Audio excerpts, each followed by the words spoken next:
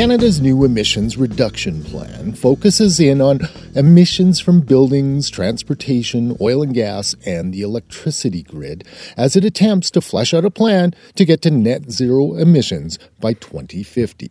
Hi, my name is Binu Jayakumar. I'm the Director for Clean Energy at the Pembina Institute. I work on decarbonizing our electricity grid in Canada and seeing how our grid can support the electrification of other end users like transport and buildings.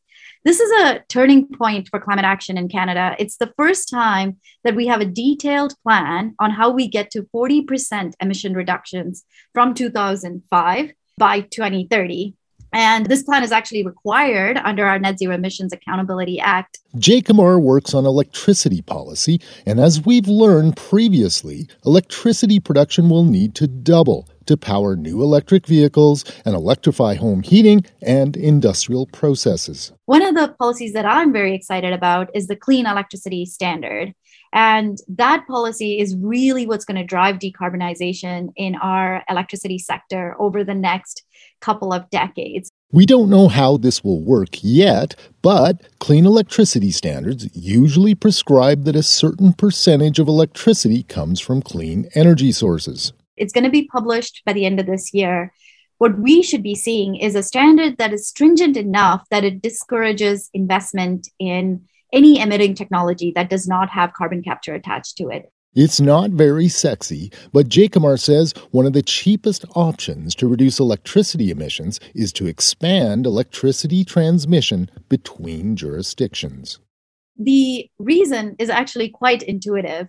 Transmission allows you to build renewables, which are the cheapest form of electricity generation, in the areas that have the best renewable resources. And it allows these jurisdictions also to connect to storage in the form of hydropower in provinces like Manitoba, Quebec, or BC. For example, this means Alberta could exploit its amazing solar and wind power resources and store that energy in dams in BC. But differences in provincial markets and regulations make this difficult. Electricity in Canada is a provincial jurisdiction.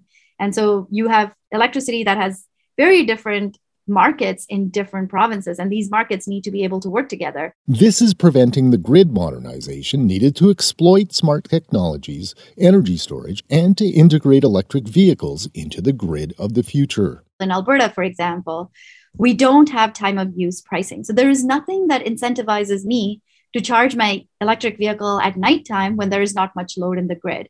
If prices were cheaper at nighttime, I would for sure be charging my car in the nighttime, right? So I think some of these basic market rules and policies need to change to catch up to the wave of electrification that's coming. And it's coming fast. The urgency to modernize the grid is underlined by parallel goals to accelerate the adoption of electric vehicles. So we've got a mandate for new light-duty vehicle sales to be fully zero emission by 2035.